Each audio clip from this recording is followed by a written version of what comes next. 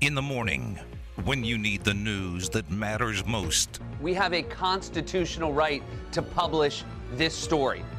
We are the Fourth Estate, and we will hold the powerful accountable. You need the front page. Wait, what's the Fourth Estate? Us, the press. And everyone knows that? On the press box. Because I feel like people always say the Fourth Estate, but they don't actually know what it means. I think everybody knows what it means. I thought the Fourth Estate was time. That's the fourth dimension. I thought the Fourth Estate was Georgia. With Graney and Bischoff. No, not state, a state. You thought I was saying we're the state of Georgia? The Steelers beat the Bears 29-27 last night. Our resident referee, Adam Candy, is here. What did you think of the taunting call against Cassius Marsh after his sack of Ben Roethlisberger? I understand how a referee can defend it, and I also understand that it was a pile of horse crap. A special teams player in his 8th season in the league who got called up from the practice squad today gets the biggest sack of the game, takes a few steps toward the other sideline staring at them, says nothing, talks to no players on the field or off the field, then runs back the other way, gets hip checked by the referee, and has a flag thrown that changes the entire game to ultimately where Chicago loses. So, yeah, it was a steaming pile of horse crap. Has the new emphasis on taunting given referees too much control or too much to interpret, however you want to look at that? Like, are they asking or being asked to do too much or have too much power over what is and what is not taunting? So let me take you inside the mind of a guy like Tony Corrente, who is the referee in that spot. Tony Corrente has been an NFL referee for decades at this point. Tony Corrente has job security for days. Tony Corrente does not need to be the guy where he's wondering, oh man, if I don't throw the flag on this, am I going to get dinged by the evaluators? Like, are they going to make it so that I don't get playoffs this year? Or I don't get the Super Bowl this year? No, Tony Corrente's job is safe. If you're a first-year official in the NFL and you're worried that maybe you're going to be judged harshly because you didn't enforce the taunting rule down to the letter of the law because it's a point of emphasis, yeah, I get how you maybe get a little overexcited and throw that flag. That right there, oh no. Is there any reason Chicago should be excited, despite losing, that Justin Fields actually turned in a somewhat decent game and a go-ahead drive in the final 2 minutes? Somehow, they should be excited because after this year, Matt Nagy, the head coach, and Ryan Pace, the GM, will be gone. And they will know that it did not destroy Justin Fields to have those two leading him for a year. So Justin Fields is going to be just fine. What I want, though, is for the Chicago Bears to keep having really, really terrible performances while Justin Fields does well, because the New York Giants own their first-round draft pick in 2022. I love that. I very much, it's the Eagles own the Colts pick, and it's contingent upon how many snaps Carson Wentz plays. There's a website for Eagles fans that counts how many snaps Carson Wentz plays, because he's got to play a certain percentage for them to get the pick. I love the idea of watching other teams and be like, yeah, we got your pick. We hope you fail. But specifically when there's some sort of condition like Carson Wentz has to play 75% of the snaps. That whole trade made no sense from either side in the first place. That's crafty wording right there. I give you credit. Karl Anthony Towns hit a near half-court shot to force overtime between the Timberwolves and the Grizzlies last night. The Grizzlies would go on to win in overtime, though. Ja Morant had 33 points. Adam, I'm curious, how high is Ja Morant on, like, your just fun-to-watch list in the NBA? I don't know that there's anybody who's clearly above him right now. I mean, maybe Luka, just because he always looks like the old granddad at the Y trying to hang on for one more pickup game, and yet he's destroying everybody while he does it. There's nothing athletic about Luka, and yet he's amazing. But Ja Morant, you talk about how high he is on the fun list. How high is he in the air? Like every time John Morant jumps, you feel like something amazing is going to happen. He kind of reminds me of like early days Russell Westbrook that way. Like you see a guy like Westbrook young or John Morant now with that head of steam, you're like, oh man, what's coming next? I think the only one I would for sure put ahead of him is Steph Curry, simply because he had 50 last night. Steph Curry to me I think I'm going to end up looking back saying he was the most fun player I've ever watched play the game. But like after that, Luka's there, Damian Lillard's up there. I enjoy watching Trae Young. I don't know if you enjoy watching Trae Young. I enjoy watching Kevin Durant, but he's in that tier, that very top tier of, wow, if you're like just paying to watch one guy play or you're tuning in to just watch one guy play, Ja Morant might be it. Yeah, I think Steph Curry probably is at the very top of the list. You're right about that. He's playing a different game of basketball than the other 9 guys on the floor. What do you think? Someone that actually is normally fun to watch play, similar to Luka, maybe a more extreme version of the Luka not being athletic part, Nikola Jokic. He body checked Markieff Morris last night after Morris fouled him around half court to stop a semi-fast break. But Jokic body checked him. Markieff Morris was down for a while. They actually brought the stretcher out. He didn't need it. He got up and was able to walk off. What the hell was that? Like he literally just went up and body checked him in the back after a play was over. Like what the hell? What the hell? Tyler, you talked yesterday about your experience playing basketball. Did you see what Markieff Morris did to Nikola Jokic before that? What, the foul? Did he do something besides just the take foul? Dude, that wasn't a take foul. That was a shoulder and elbow into the ribs. Like, that was not just go up and slap the guy on the arm. Like, that was a really potentially dirty, nasty foul. So, listen, anybody who has ever played a game of pickup basketball knew exactly how Nikola Jokic was feeling. The problem is that Nikola Jokic didn't take 2 seconds to realize that he was in an NBA game and not somewhere over at the Lifetime Fitness, because that hit that he threw on Markieff Morris is going to get him suspended for a couple of games. That being said, do I understand exactly where he was coming from? And does a guy who has played the way Markieff Morris has for his entire time in the league know that that's probably coming after that foul? Yeah, for sure. All right, I'm curious the other part of this on take fouls in general. It is anti-entertainment, right? We're taking away what could be the most exciting part of a game and replacing it with a foul and potentially just a side out or free throws. Is there a solution for take fouls and getting them out of basketball? By the way, there's no way I'm letting you normalize your weird take on getting rid of free throws by just throwing it in there like that. Get rid of them. They're boring. Don't act like you like to watch free throws. Nobody does. Nobody even watches them. You put your head down and look at Twitter. You want to have an option to score when someone is fouled, correct? Yeah, it is. In the fairness of the sport, free throws are perfectly fine. They are a just penalty. From an entertainment standpoint, they suck. Cool. So you're a baseball fan, right? Yes. How many of the 3 hours or 3.5 hours of a baseball game do you spend glued to the screen versus looking down at your phone? Very little. It is a great sport to have a second screen up. And that's not okay for basketball, then? No, I think your idea of comparing it to baseball is flawed because nobody likes to actually watch baseball glued to the screen. I'm just saying, if your idea is, hey, well, baseball's worse, that's not saying much for basketball. It's not to say baseball's worse. It's to say that our sporting experience as a viewer never includes being glued to the screen the whole time. There's no sport where you do that. You can try in hockey, and then, my God, you get an itch. You look back at your shoulder and you miss the goal. So that is part of the hockey experience. But other sports, it's all built into the game in the first place. You don't need to get rid of free throws. Let's stop right there with that. Next question. A judge has tossed out all charges by Charles Oakley against Madison Square Garden. The judge said yesterday, the video footage conclusively shows the MSG guards giving Oakley ample opportunity to leave the arena.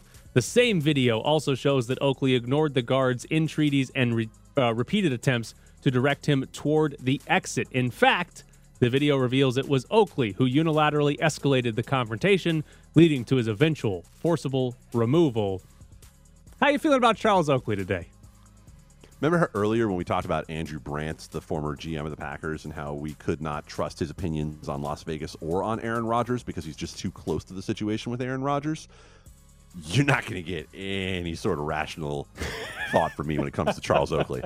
Like, Charles Oakley was the heartbeat of the mid-90s Pat Riley Knicks, and Charles Oakley will be sainted by me forever for that. Then you go ahead and put him up against JD and the straight shot Jimmy Dolan. Come on now. I mean, that is one where I don't even need to see the details of the confrontation. I want to see Charles Oakley go full Nikola Jokic on Dolan's Markieff Morris. But James Dolan wins. The judge is ruling in favor of James Dolan here. Yeah, dude, I know. Yeah. I know. So you're not going to get any sort of rational thought from me on this, is what I'm saying to you, is that I'm always on Charles Oakley's side. Next question. The Celtics have talked to the 76ers about a Ben Simmons trade. According to The Athletic, Jaylen Brown would have to be a key piece going back to Philadelphia. On the Celtics side of this, does it make any sense to you for them to acquire Ben Simmons? At the cost of Jaylen Brown? Seriously? How would Brad Stevens not hang up the phone immediately when this idea first comes up? Jaylen Brown this season is averaging 26 points per game. Ben Simmons needs like 4 games to get that most times. 6 rebounds as well. I mean, look, I get that some of it with Jaylen Brown is that, yeah, you're going to have to pay him before long. This guy is averaging 50 and 40. Yeah, he needs to improve his free throws, but I don't think he improved that much with Ben Simmons. That is an insane idea. And if Daryl Morey can pull that off, that is some sorcery. Yeah, Daryl Morey has given a couple of quotes a couple of times about we're not trading Ben Simmons for role players. We're trying to win a championship now, and the best chance to win one is either to get Ben Simmons back or move him for an actual star player that helps him win that.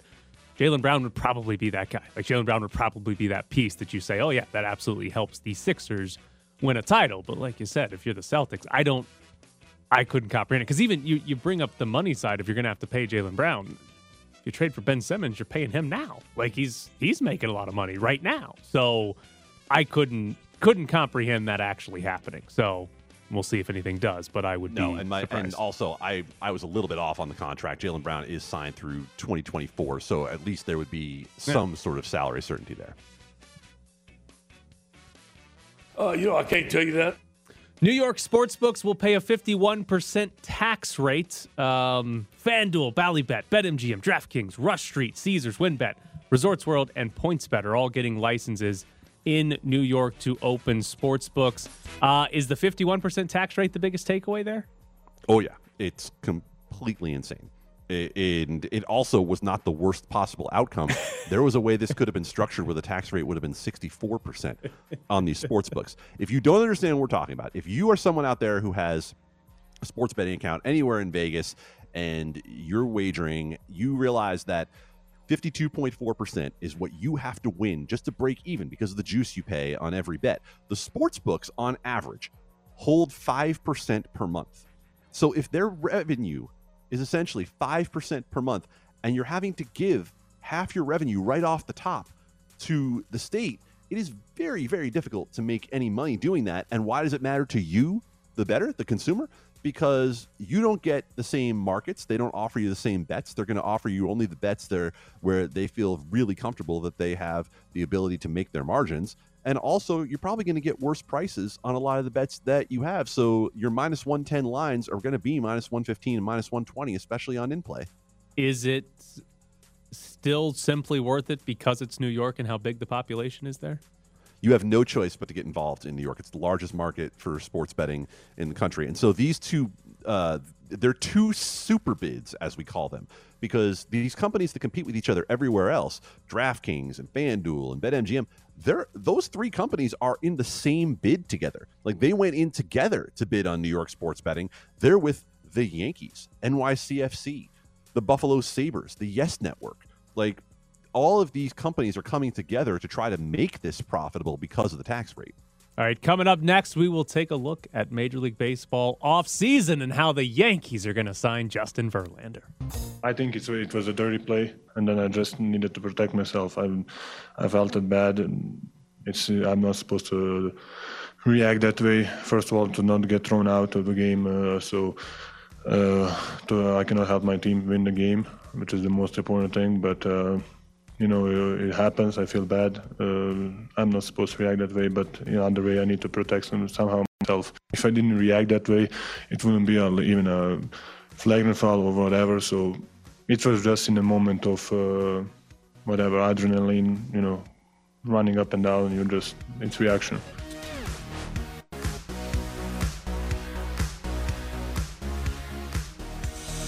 According to Joel Sherman, 15 to 20 teams were in to see Justin Verlander.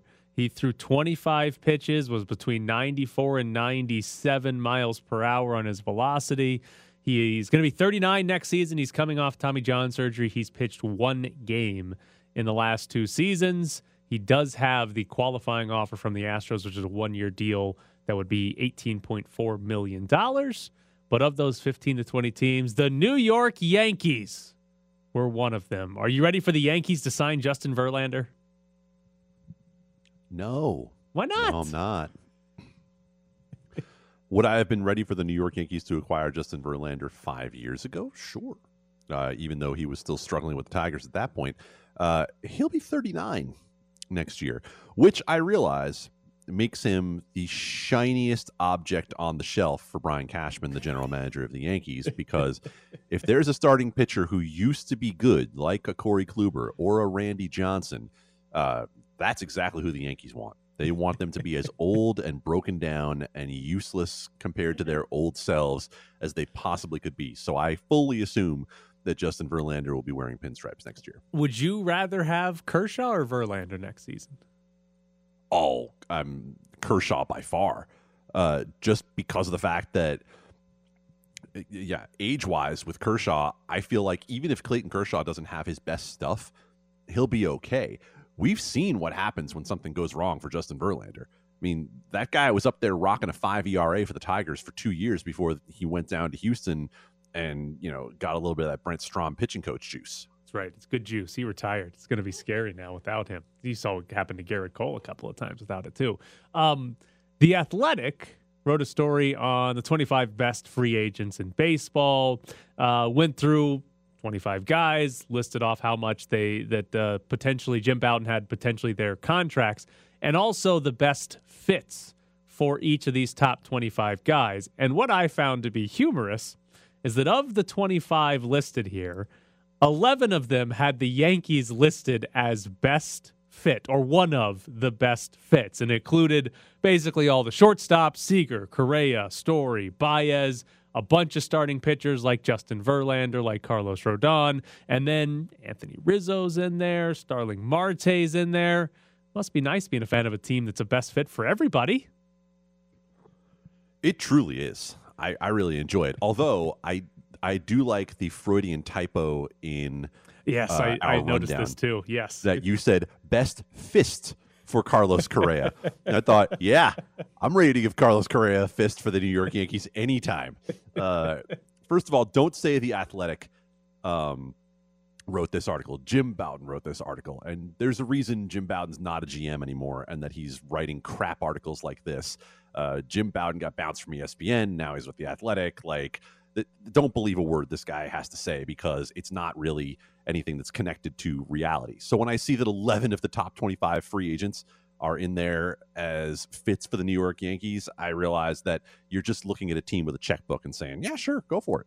All right. So you have been kind enough. You've done the last 6 shows here. We've talked quite a bit about Major League Baseball, free agency, what's going to happen. I don't know the next time. Ed's just going to be gone for a while, so I don't know when we talk to you next, but I am curious. What's your ideal Yankees offseason? Like, who do you want them to sign? Who do they sign or trade for, whatever, this offseason that you walk away and say, yes, this team is better, this team is a World Series contender, whatever the hell your expectations are? There's a difference between what I want and what Hal Steinbrenner will approve money-wise, because we know that Hal Steinbrenner thinks that his Yes Network and giant newish stadium don't make him any money. So what I would like them to do is go and get a guy who is not listed among the 11 top 25 free agent fits. I think Robbie Ray is a guy who fits very well for the Yankees. To put another left-handed arm into that rotation. I think the changes that Robbie Ray made this year go to show that he's a guy that you could give 4 or 5 years to and feel pretty confident that you're going to get good years out of him. I think if you're going to be able to do a shorter contract than a guy like Kevin Gausman, who throws a heavy sinking ball, would work well for the Yankees. And also, if you're going to go get one of those shortstops, I personally prefer Corey Seager, and I know the money it's going to take, and so I don't have a lot of confidence that the Yankees are going to get Corey Seager. But again, another left-handed bat into that lineup, a guy who is probably someone you could pencil in for 30 homers a year for the Yankees pretty easily, who puts a lot of pieces back where they should be in the infield for the Yankees. Now, do I think those things are going to happen necessarily? No, I don't. I'm fully preparing to have Justin Verlander on a 2-year, $60 million contract and 4 years of Anthony Rizzo when his performance has been declining for the last 5 anyway. All right. I am fascinated here because you have Corey Seager and you have Carlos Correa, the top 2 shortstops in this free agent class. 2 guys that could both conceivably get 10-year deals making $300 million or more over the life of those 10-year deals. If it's not the Yankees and it's not the Dodgers, are there 2 teams? Like, do you believe the Mariners, John Heyman had a report, the Mariners are expected to be big spenders, like the Tigers could do it. Like, do you believe there's 2 other teams that would go out and spend that $300 million on both of those guys? I think the problem is the teams that would do it already did, right? If you're the Philadelphia Phillies and you went out and spent that money on Bryce Harper, then yeah, you're not going to do it a second time, right? I think the team you probably have to look at is the New York Mets. Right? You've got rich guy Steve Cohen, who clearly is willing to spend money. Now, he doesn't have a GM to actually go sign these guys right now, but you have a guy who wants to make a splash, who did sign Francisco Lindor to a massive contract extension. I think you have to look there first and say the Mets are a team that would go out there and do something like this. Yeah, I don't think the Mariners are crazy. Look, we talked about it yesterday. They gave Robinson Cano $240 million to come to Seattle, and that was in 2013. So they were on the fringes of contention this year, so maybe that's a team that does it. And when it comes to signing a pitcher, look, man, if Artie Moreno, the owner of the Angels, does not go out there and sign a pitcher this offseason, we are all caravanning down to Angel Stadium, and we're going to burn the place down to make sure that Mike Trout and Shohei Ohtani never have to play another game there. He just drafted an entire draft worth of pitchers. They'll all be ready by the time Mike Trout is doing weather on the Weather Channel at age 39. You know what stat hurt my feelings this week? The Seattle Mariners won 2 more games than the Atlanta Braves this year. Okay, first of all, I don't know if I believe that based on the stat. Second of all, you don't have feelings. That's fair. Coming up next, Charles McDonald joins the show. I don't know, because the punter was running out, whether the official thought, but he wasn't even looking at the punter. He was looking at the sideline. He wasn't looking at the punter. He wasn't talking to the punter. I mean, I understand the respect of the game. Like, he's looking at the bench. You just can't. And he's not talking to the punter there. No, he's definitely not. Nope. Oh, my goodness. Joining us now is Charles McDonald. Find his work at For the Win. Follow him on Twitter at 4Verts. All right, Charles, the NFL's taunting rules, do they last the rest of the season? Probably, but I hope not. I mean, this is just I don't really know like what they were thinking when they thought that this was a good idea. I guess, you know, the coaches and owners were, you know, I guess their explanation is like, you know, we don't want fights at the games, which is fine, but like I can't remember too many NFL games like breaking out into straight out brawls like that happen over touchdowns or interceptions or big plays with taunting that comes after that. It's horrible. I mean, it just really makes no sense, and I think you've gotten to a point where the referees just have way too much control over the game, where now you're trying to get into like the gray area where it's not like straight football rules or something that happens on the field. Like, you're trying to legislate emotion, which is a dangerous game to play, whether it's, you know, a football game or your relationships or something like that. Just in an arena like this, you kind of just want to let people be how they want to be. And I think when, you know, you take last night, for example, where you have this game-changing call, a sack on 3rd and 15. The referee called a questionable taunting penalty, and now the Steelers get a first down, and they kind of get that field goal that really lets them win the game at the end of it, because if they didn't have that, they would have needed a touchdown instead of a field goal. So it's just way too much power over the game. I don't really like how the referees can just kind of call it whenever they feel like it, and I think that just in general, this is something that needs to be taken out of the game, and they really need to do a hard look at themselves at why they put this in the first place. And specific to this incident, Charles, if you've ever played sports before, if you see the guy who just got signed from the practice squad earlier today coming and hulking up toward your sideline, you're not going to fight him. You don't think it's a taunt. You're laughing at that dude. Like, that's not something that is going to start a fight. That's something that everybody else is probably going, dude, come on. No.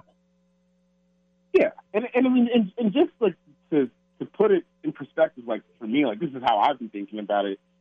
So we're cool with like, all right, I'm going to watch this, safety run full speed into a running back 20 times a game and, produce some plays that honestly, like I played football my entire life, watch football every Sunday. It's my favorite thing to do in the world. But like, even me, like I look at some of these hits and I cringe. I'm like, oh man, like that doesn't feel good. Like that's something that maybe we should think about, legislating out of the game, because that's something that actually hurts someone. But, you're going to ask guys to be super physical and create like unpleasant images for us. But, spinning the ball is too far, or looking at the opponent's sidelines after they make a big sack in the game is too far. It's just kind of weird, like the points that they've decided to emphasize, like, all right, this is important to us. This is not. And I think that taunting is something that really should not be important to football at all, because I like taunting. Like, I think it's cool. Like in the Super Bowl, when you had Antoine Winfield, he got his revenge on Tyreek Hill with the interception, and he throws up the peace sign to him. Like, to me, that's stuff that we should be encouraging, because it adds personality to the game. It adds flavor to the game. You get to know the players a little bit more, and I think when, you get to know who these guys are a little bit through their personalities, it kind of humanizes them to a degree, even in a gladiator sport like football. Despite the loss, reason to be optimistic about Justin Fields after last night? Oh yeah, definitely. Like if I was a Bears fan, I would be feeling pretty good. I mean, you're sitting there, really. There's already a chance that Justin Fields could be like one of the better quarterbacks in Bears history, and like he hasn't even done anything yet. So if you're a Bears fan, what have you really had to hang your hat on in terms of quarterback play over the past, 40, 50, 60 years? Like Jay Cutler, Jim McMahon. And I think if you're a Bears fan, anyone that could come out and like make plays outside the pocket, inside the pocket, and show like a live arm to all parts of the field is pretty encouraging. And I think one part that was impressive for Fields is that, I think even Steelers fans would agree that game was horrifically officiated in terms of what the Bears had to fight through and deal with. Not even just the taunting calls, but missed roughing the passers, the bogus roughing the passer on Ben Roethlisberger, bad pass interference on Jalen Johnson. I mean, and for him to just kind of say, all right, look, we got to play the Steelers and the refs tonight, and I'm still going to give you guys a chance to win at the end. Like that's a big deal, and I think it showed a level of playmaking that Bears fans haven't had in a long time. Charles, I start this question by saying doing a power ranking in the NFL right now must be a really perilous exercise, because I don't know who's good on any given week, especially after what we saw this past week. Your power rankings up at For the Win. You have the Rams at number 1 after obviously they have the loss to Tennessee. Some fluky things happened in that game. Why do you think the Rams are the best team in the NFL right now? I just feel like when you look at what they've done this year and moving forward, a lot of what they've done is just it's repeatable.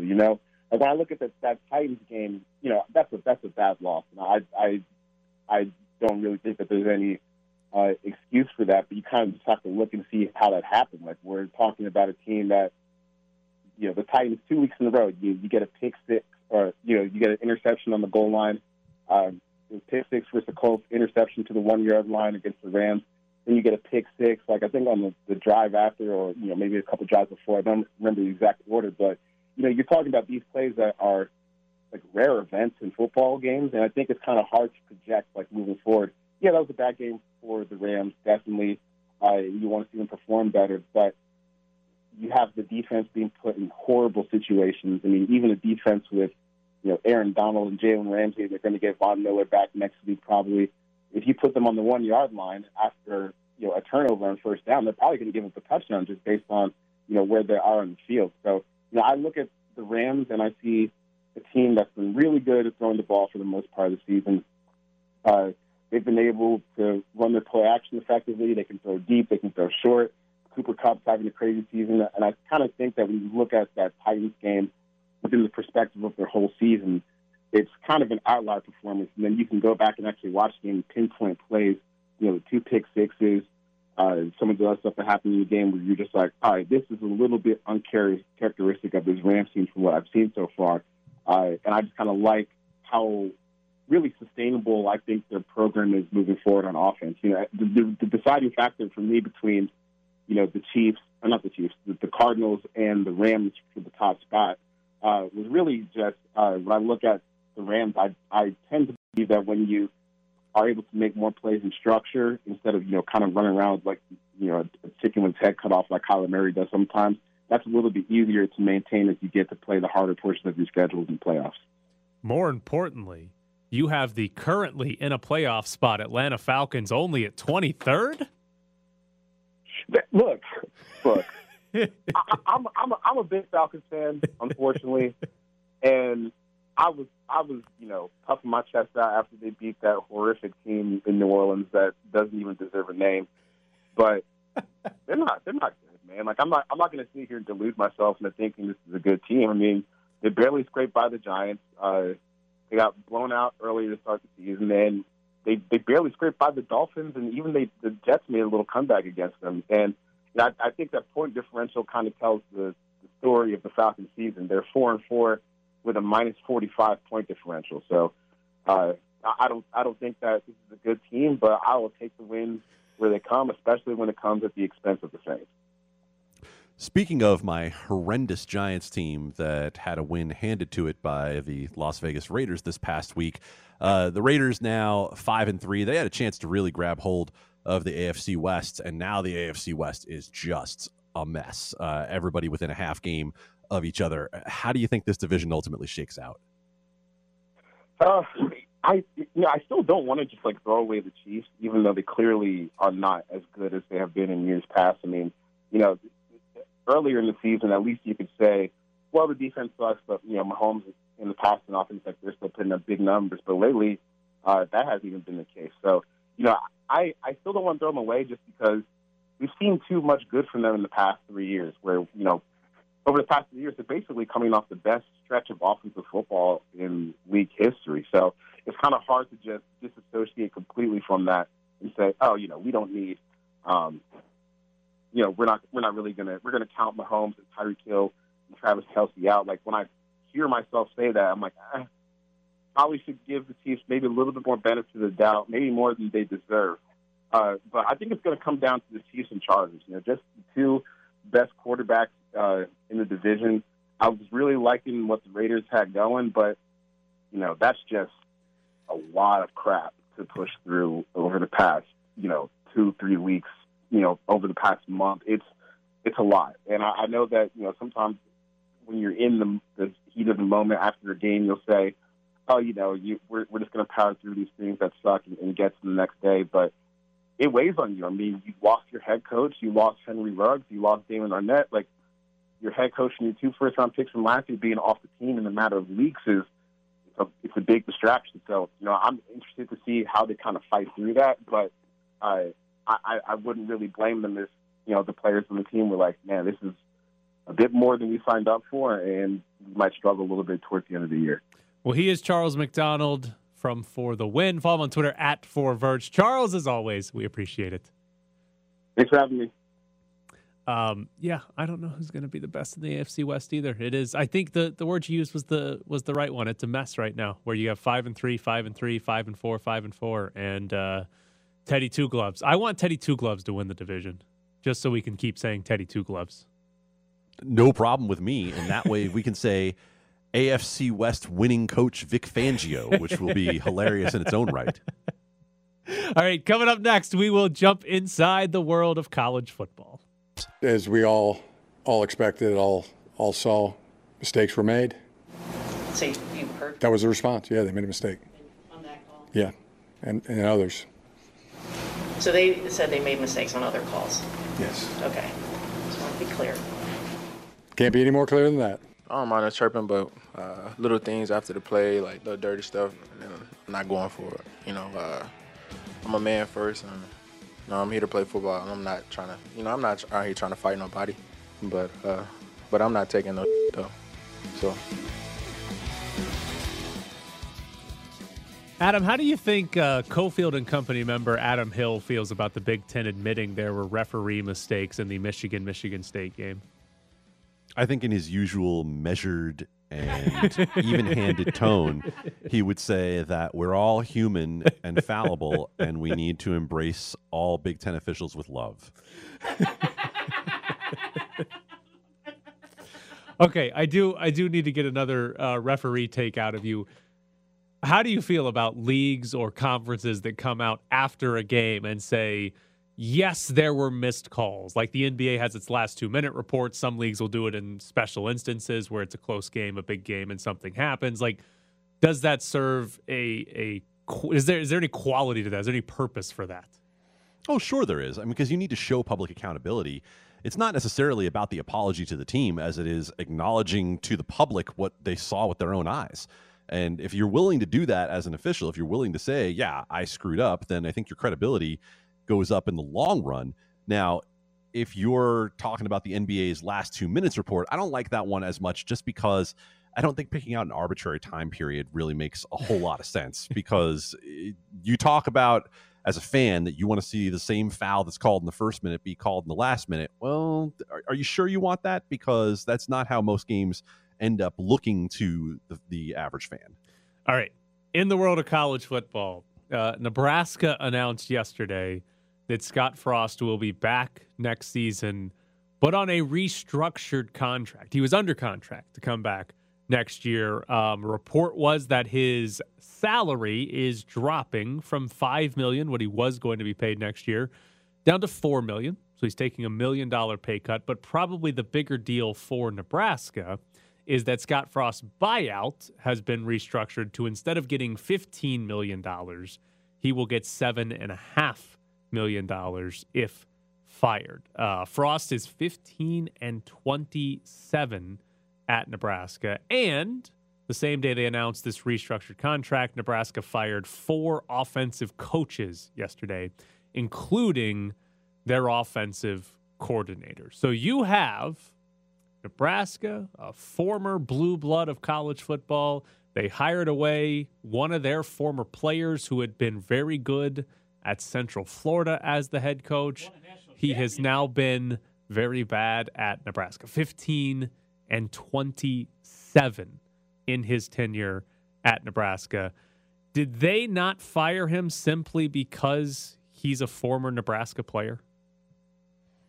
They didn't fire him because they would have been on the hook for roughly $20 million had they gotten rid of Scott Frost and hired somebody else.